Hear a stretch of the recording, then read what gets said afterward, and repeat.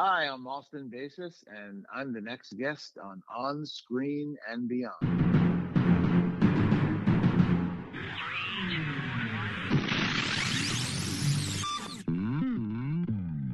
On Screen and Beyond, an inside look into the entertainment world featuring interviews with people from the movie, TV, and music industry, news on upcoming TV and DVD releases, and the rumor mill.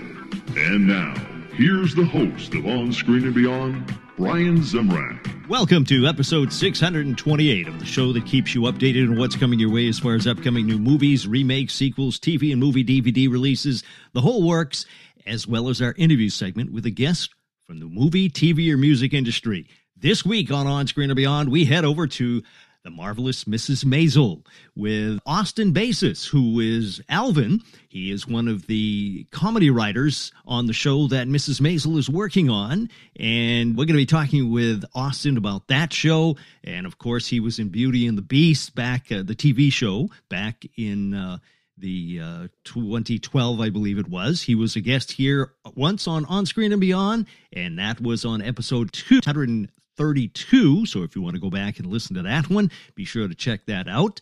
And a lot of things coming up. Austin Basis is going to be joining us. Great show, marvelous Mrs. Maisel. So we'll be talking about that. And also, want to let you know that some people have been asking me, why don't I have this person on as a guest and that person and whatever? And I, refer them back to our rerun section because we have a lot of episodes with the people that they were asking about. So be sure to check all the past episodes. I know there's a lot of them. There's over 600 of them to go through. But they're there. You can also email me at feedback@onscreenandbeyond.com, and you can ask, why don't I have this person, or have I had this person on, and I'll answer you and let you know which episode to look at to find that person. So we had a lot of people we have had in the past that people are asking for again, not actually again, just say, could you have, why don't you have this person on? Well, we already did. So, but we're going to keep bringing you more and more people, and I hope you'll check all the reruns at onscreenandbeyond.com, or go to your favorite podcast provider like Apple Podcasts, and just scroll down through and you'll see every single episode that we have. So we appreciate you listening to On Screen and Beyond. If you're new, welcome. I hope you are going to look back and see all the people we've had. And also, if you have been here on the long run, we appreciate you so much having you here. Well, what do you say? It's time now for remakes, sequels, and prequels on Screen and Beyond. Please hang up and try again. It looks like August 11th, you can get the last voyage of the Demeter. And now that's, I've talked about this one before, and it retells the story of Dracula as it lands in theaters at that time on August 11th. So get ready for that. And 1996's Twister is getting a sequel, and Glenn Powell and Daisy Edgar Jones will star in it this time. And actor Bill Magnuson from No Time to Die, James Bond movie, was gotten into the cast of the live-action remake of Lilo and Stitch. And let's see what else here. That's it for remakes, sequels, and prequels. Coming up next on Screen and Beyond, upcoming new movies.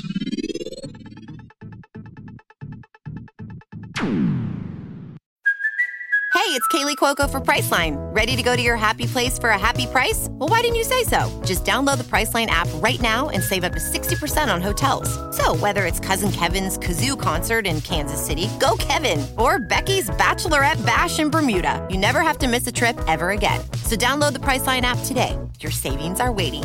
Go to your happy place for a happy price. Go to your happy price, Priceline.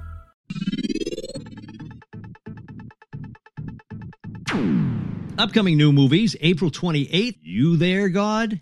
It's Me, Margaret, with Rachel McAdams hits theaters, and Beau Bridges and Bruce Davison and Jessica Parker Kennedy will star in a drama called Camera. And at 92 years old, Clint Eastwood is still working, and he's working on his next film. It's a thriller called Juror Number 2. And Samuel L. Jackson and John David Washington will star in The Piano Lesson for Netflix, and Denzel Washington will be co-producing it. And Tom Hanks and Downton Abbey's Michelle Dockery, and Robin Wright will all be starring in Robert Zemeckis' film Here. And that's it for upcoming new movies. Next on Screen and Beyond, let's take a peek at what's coming your way as far as movies and TV on DVD and streaming. Movies and TV on DVD and streaming. Looks like Shazam! The Fury of the Gods hits streaming on May 23rd on Max. Now, that's going to be what the new revamped HBO Max is going to be called Max. So you can check that out on May 23rd. And The Magic Flute with F. Murray Abraham lands on DVD and Blu-ray on May 16th. And A Good Person with Morgan Freeman makes its way to Blu-ray on May 30th. And Mafia Mama with Toni Collette goes Blu-ray and DVD on June 6th. And that's it for movies and TV on DVD and streaming. And next on Screen and Beyond, it's time for TV and entertainment time.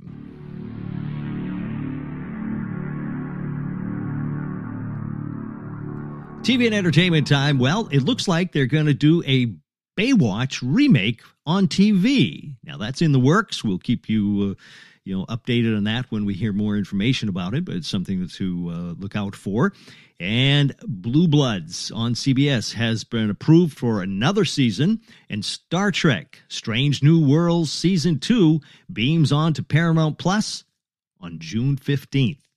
That's it for TV and entertainment time. Coming up next on Screen and Beyond, we're going to sit back and talk with Austin Basis. Now, Austin, he was on the TV show Beauty and the Beast. That was the remake, the second one they had. Went on for quite a few years. I think it was 60-something episodes or something like that. And he's now on The Marvelous Mrs. Maisel. And we're going to be talking about that and a whole lot more. Austin Basis right here on Screen and Beyond.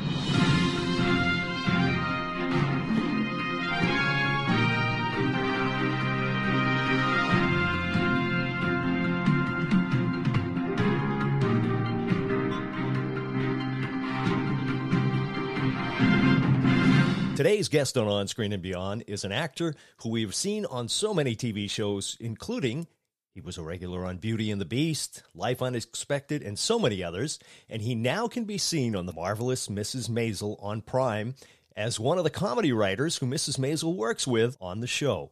It's Austin Basis. Austin, welcome to On Screen and Beyond.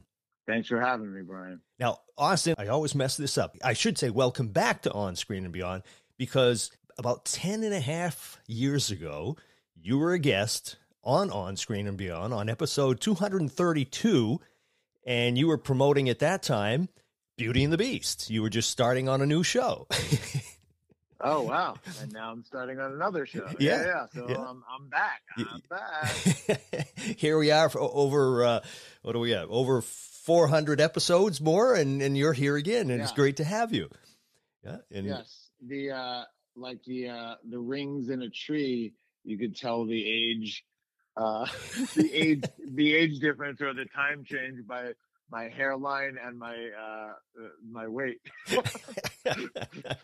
I think at that time you lost some hair, gained some pounds. Yeah, I think you had a cat named Willow. Do you still have Willow? No, we have a new cat. Willow passed, but we have a cat named Daisy that is also a black cat. A little more wily than Willow. But yeah. Yeah. Well, it's nice to have you back, and it's so exciting that you're back with such an amazing show. The Marvelous Mrs. Maisel is a marvelous show, no question about it. Yeah, it's definitely an honor to be among the talent and, the production of the show, especially in its final season. I was a huge fan of the show for the past 4 or 5 years, 4 seasons, and to see an opportunity, helped a friend with an audition. He was in New York and I'm in LA, so sometimes New York auditions don't get to LA actors, LA auditions don't get to New York actors, and I helped him work on, you work with other actors to work on the stuff, rehearse it, or even put it on tape. And I was reading these other roles and he's reading for this, one of the other writers. And I'm reading this role, Alvin, and I'm like, I think this is right. This feels right. This feels like when I used to do Neil Simon plays in college, which was kind of like, my first love playwright of, ironically, my character Alvin worked on, the Sid Caesar shows, and Neil Simon was a writer on the Sid Caesar shows. So it kind of comes full circle. And I just, asked my agents and the casting if they would let me submit a tape, and, the rest is history. Yeah. Now, I was disappointed, I got to tell you, because I watched the first 3 episodes. Yeah. And I thought that they dumped all the episodes at once. And when I wanted to go to the 4th episode, and I couldn't, because they only put 3 down. So I wanted to see more. Yeah, they're drawing it out a little more this year. Well, last year they did season 4, I believe it was 2 episodes a week. But I think some of the episodes are a little longer this year, definitely the finale. And I like that it's the first 3 because you propel. There's a couple storylines that get propelled. Obviously, Midge on the show, writing on the show, and Susie's arc and a couple of the other characters' arcs that really kind of culminate towards the end of definitely episode 2 and episode 3, and kind of set the path for where and how the series is gonna find its way to its end. Yeah. I mean, it's just such a fun show to watch, and it reminds me of a lot of different things. The fast pace of it, the dialogue is incredible, because I don't know how you guys can all remember all of your dialogue, but it reminds me of like Moonlighting. That show was very fast with the dialogue, and so is Mrs. Maisel. It's just, it just goes so fast. Well, Amy and Dan also did Gilmore Girls. Amy, created Gilmore Girls, and that was a fast-paced show.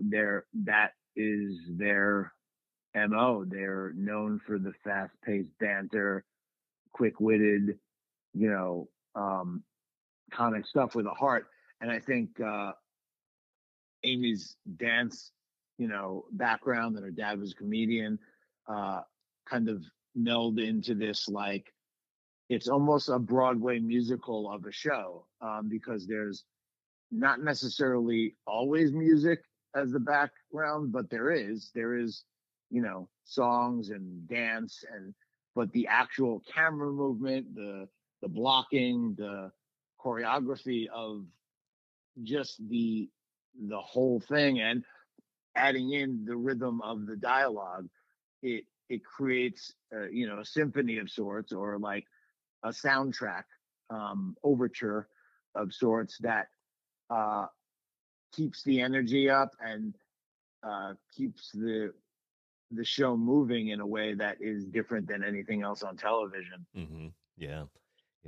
Now, your character of Alvin brings back memories to me, because this is way before your time. So I don't know if you knew this show or not, but the Dick Van Dyke Show. There was a character called Buddy Sorrell, which was played by Maury Amsterdam. And your comeback lines when somebody says something reminds me of that. They were in the comedy writers' room, only there were 3 of them instead, and everything. But that's what came to mind when I saw your character, and I said, boy, that's what it reminds me of.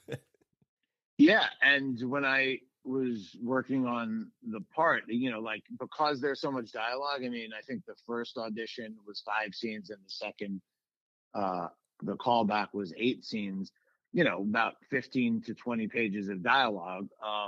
And, I'm not talking the whole time. I'm responding to pretty much every other line, but the time frame wasn't sure, because it wasn't specific of when it was happening, but I figured based on where the last season ended is what I had, and my information to work on the audition.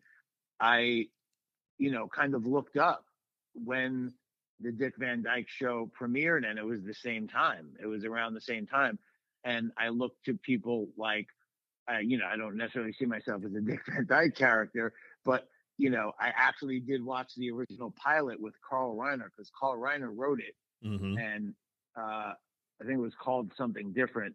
But he was the actor that played the character of Dick Van Dyke, and when it got picked up, I think they said we need a name, and kind of like a known established actor, and he took a step back. He played the other role, but he was the head writer of that show. So I was like, Carl Reiner was kind of a little bit of a model, and the Dick Van Dyke Show, watching those shows and kind of getting a vibe for what comedy was like in that era.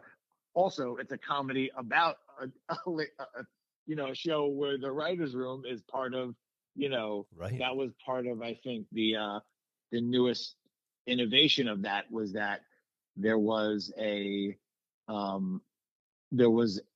workplace comedy. I think it was the first of its kind. And then also going back to like the Sid Caesar show of shows, Sid Caesar wasn't the head writer, Mel Tolkin was. And so I think that's how you say it, Tolkin. He was the head writer. So, somewhere between, Tolkien and Reiner is where you find Alvin. And the irony is that the Dick Van Dyke Show, to kind of come back to that, was Mary Tyler Moore's big, big break. And she, then when she did the Mary Tyler Moore Show, which is very kind of like influential of the Maisel arc, she, she's a type 1. She had type 1 diabetes and did a lot for JDRF. And I had met her one time. I have type 1 diabetes, and I probably talked about that with you back in the day. But yeah, that like a lot of these things that line up with everything with this role, I feel like it to me, it just worked out that it was meant to be. Yeah. Now, when you get a role like this, on Beauty and the Beast, it would be hard, because there were no beast, but there is no beast. Yeah.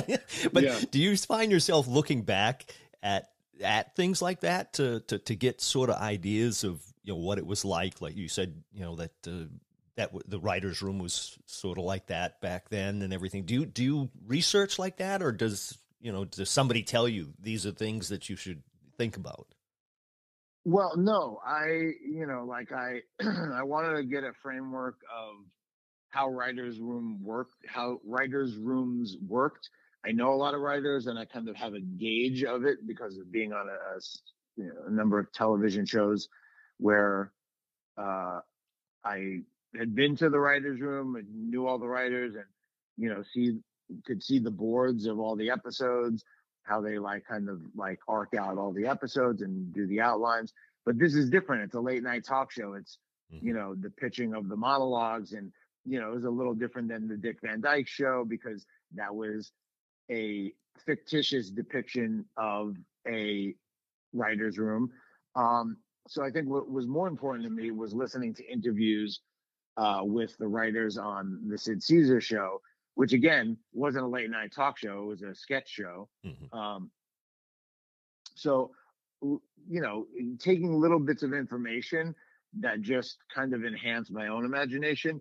And I have to say right off the bat that most of it's in the writing. So, when it's really good writing, you don't need to do as much work as an actor. I do a lot of work anyway, but the comedy is there, the way the characters talk is there, and it's odd, but even on a show like Maisel, where a lot of people talk fast, but not everyone. Most people talk in a different way, and that is also good writing. You'll notice there are great writers out there that everyone sounds the same. Great writing, but every character kind of sounds the same. Right. They all talk the same way. This is not true about Maisel. It may be the actors taking the words and making them their own, but they use different words. They talk in different, phrases. They, like, Susie uses the F word a lot more than most other characters. Yes. Midge is, of all the people, probably has the most monologues. So the way they write the characters and the way, just an attuned actor reads that dialogue and is able to kind of bring it to life when it's written as well as it is by Amy and Dan.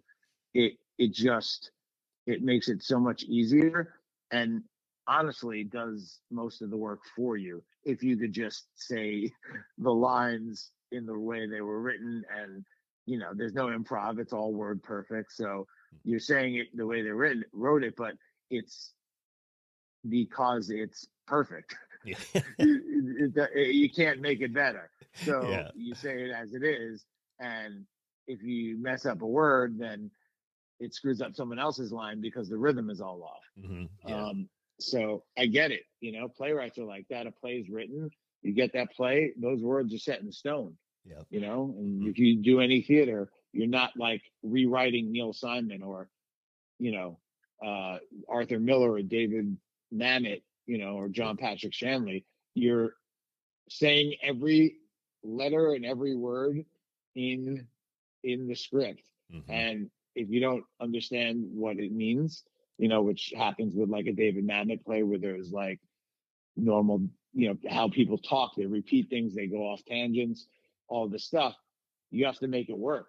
Yeah. Yeah. And if you find the right way, it's perfect. But, that's up to you as the actor. You have to, that's the challenge. Yeah. What cracks me up with the writing is Midge's parents. It's like their words have nothing to do with anything else. It's like they're in their own little world, and they're just, it doesn't matter what's going on. They're talking about what they are doing, it's so funny the way they did that. Yeah. They're written so much differently than, Moish and Shirley, Susie and Midge, any of the other characters. So what's like a testament to Myron and Tony is that whenever we did table reads and they had their scenes and they would read it off the script, we get the scripts only a day or two before they're reading it. And sometimes a day or two before it's actually being put on its feet, which is, a mammoth task for an actor in a couple of days, especially in the middle of the week sometimes, to get that stuff memorized and like ready to, to be full performance ready. But it's a testament to the actors, down the line throughout the cast, even the guest stars, recurring day players. When we read those scripts, they were as rich and funny and poignant as when you'll see the final episodes. So, in some cases you're like, oh, I think that joke played better, like when in Saturday Night Live, when they did the dress rehearsal and then they do it again and the live show and some jokes don't work. I'm sure they're like, oh, that played better in dress, like sometimes jokes play better in a live audience because something happens, at the table reads, there's hundreds of people, all the crew is sitting around and, reading along, and everyone has a microphone. It's like these big productions to present that episode and kind of like say, this is the episode we're about to film. And then you break it up into little pieces and shoot over 15 days or something. And then, but those table reads are just when you have like veteran actors like, Marin and Tony and Kevin and Caroline, and even at this point, Rachel and Alex, it's just, Michael, it all comes alive and they're their characters already. Yeah. So that was true about the writers as well. When we got together, I feel like the casting was so good. Cindy Tolan, exactly, cast such an amazing, award-winning casting director. Steven Spielberg's casting director, like it's little credit there. Yeah, no, of course. It's like, when you put people together and it just gels, Mm-hmm. that is not happenstance. That's intention. That's an intentional thing. And I think that was pretty evident right away as soon as we all got together, the writers, and started doing those scenes and working together. It was like, oh, there's an energy here where each person contributes their own thing, serves a different purpose, and together it fits like a glove. Mm-hmm. 5 of us. Yeah. Sad thing is though, it's the final season. That's that's too bad because I mean it's such a great show, and This episode is brought to you by Shopify. Whether you're selling a little or a lot, Shopify helps you do your thing, however you cha-ching. From the launch your online shop stage, all the way to the we just hit 1 million orders stage. No matter what stage you're in, Shopify's there to help you grow. Sign up for a $1 per month trial period at shopify.com/special offer, all lowercase. That's shopify.com/special offer. When you need mealtime inspiration, it's worth shopping Kroger, where you'll find over 30,000 mouth-watering choices that excite your inner foodie. And no matter what tasty choice you make, you'll enjoy our everyday low prices, plus extra ways to save, like digital coupons worth over $600 each week. You can also save up to $1 off per gallon at the pump with fuel points. More savings and more inspiring flavors make shopping Kroger worth it every time. Kroger, fresh for everyone. Fuel restrictions apply. Hey, this is Mark Cuban, and if you love television like I love television, you have to listen to On Screen and Beyond. You must have been thrilled when you got the part.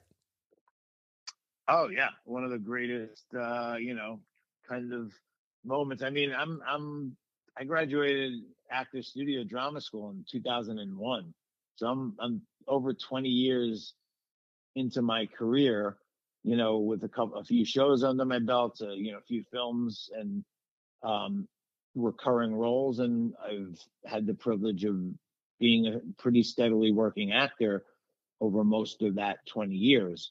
Even in the beginning, like scrapping together commercials and independent films and, guest stars here and there. And, but to get on a show with this much acclaim and this much talent from the props, the set decoration, production design, costumes, camera crew, grips, gaffer, everyone on this team has worked together and, to create an amazing show that I've enjoyed. So when I was able to become a part of it, it was exciting, intimidating, but I knew how hard I would have to work to live up to the standard that had already been set the 4 seasons previously, and that I don't want to disappoint myself, but I also don't want to disappoint all my family and friends that watch the show and enjoy it. And I'll be honest, I've been on part of a couple of TV shows that I loved, and then I get cast in them, and it somehow spoils it for me because I know it happens, or it stands out and it takes me out of it, and I don't fit in to the world. But I felt differently about this one, and seeing the episodes that kind of confirms my ease that I was part of this world, and I did what I needed to do to be just be one of the many wonderful characters that Amy and Dan have created and have populated the show like this.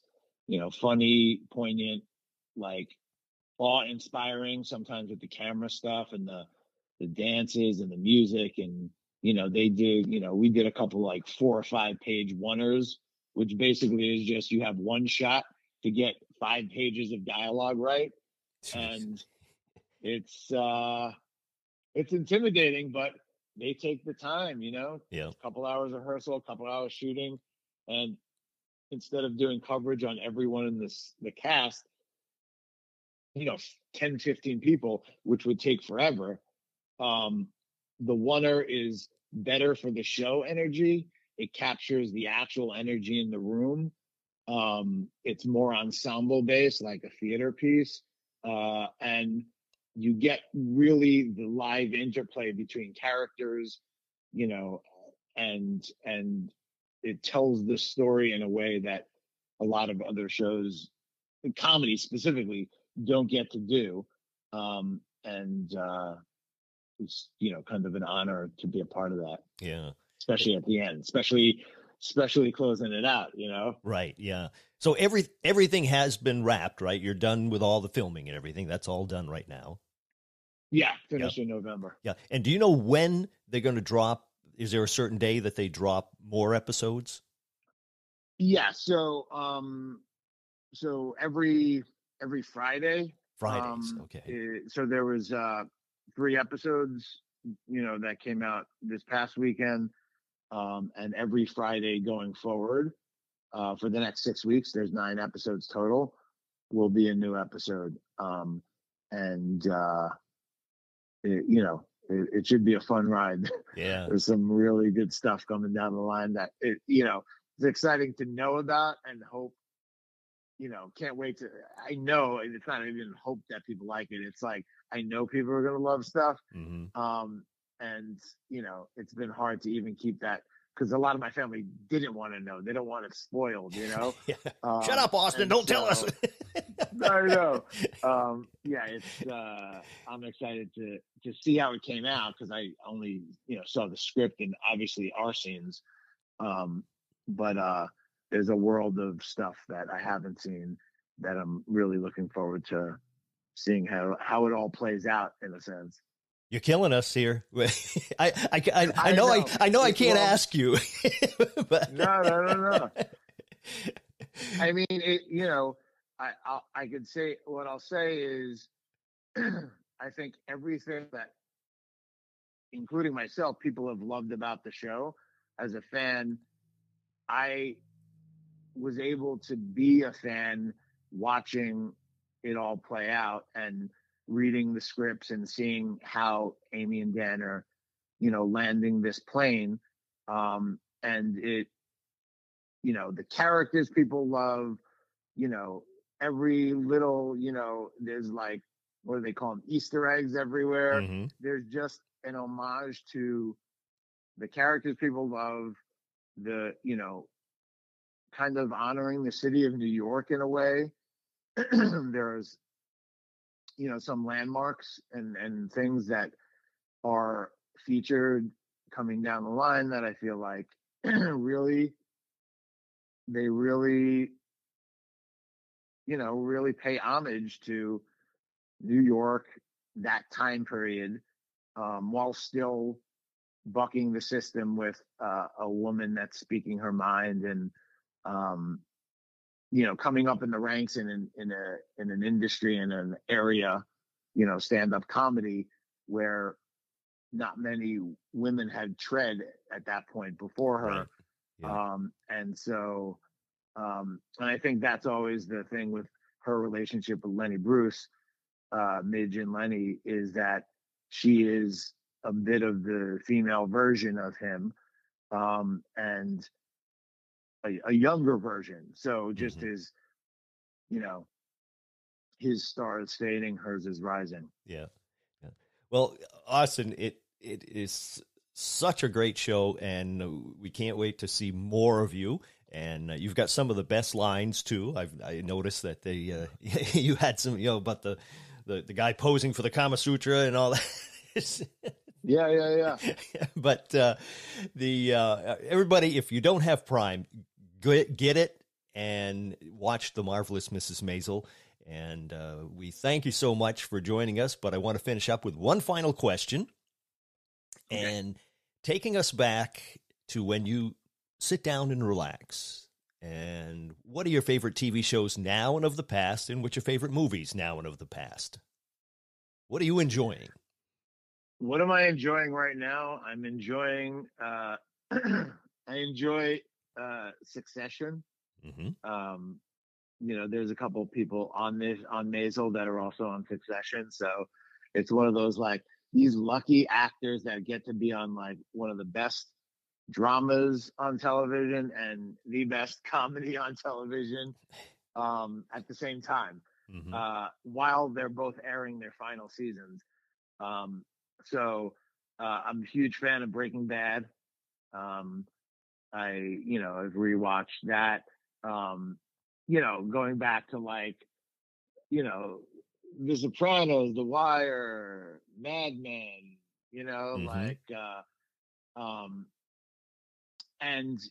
when it comes to comedies, obviously, Maisel, Curb Your Enthusiasm, Seinfeld. Yep. I'm a Jewish guy from New York, so it's a very limited. But I do love The Office. Like, there's certain shows I loved once, and I loved Ozark too. There's so much good television. It's like the golden age of television.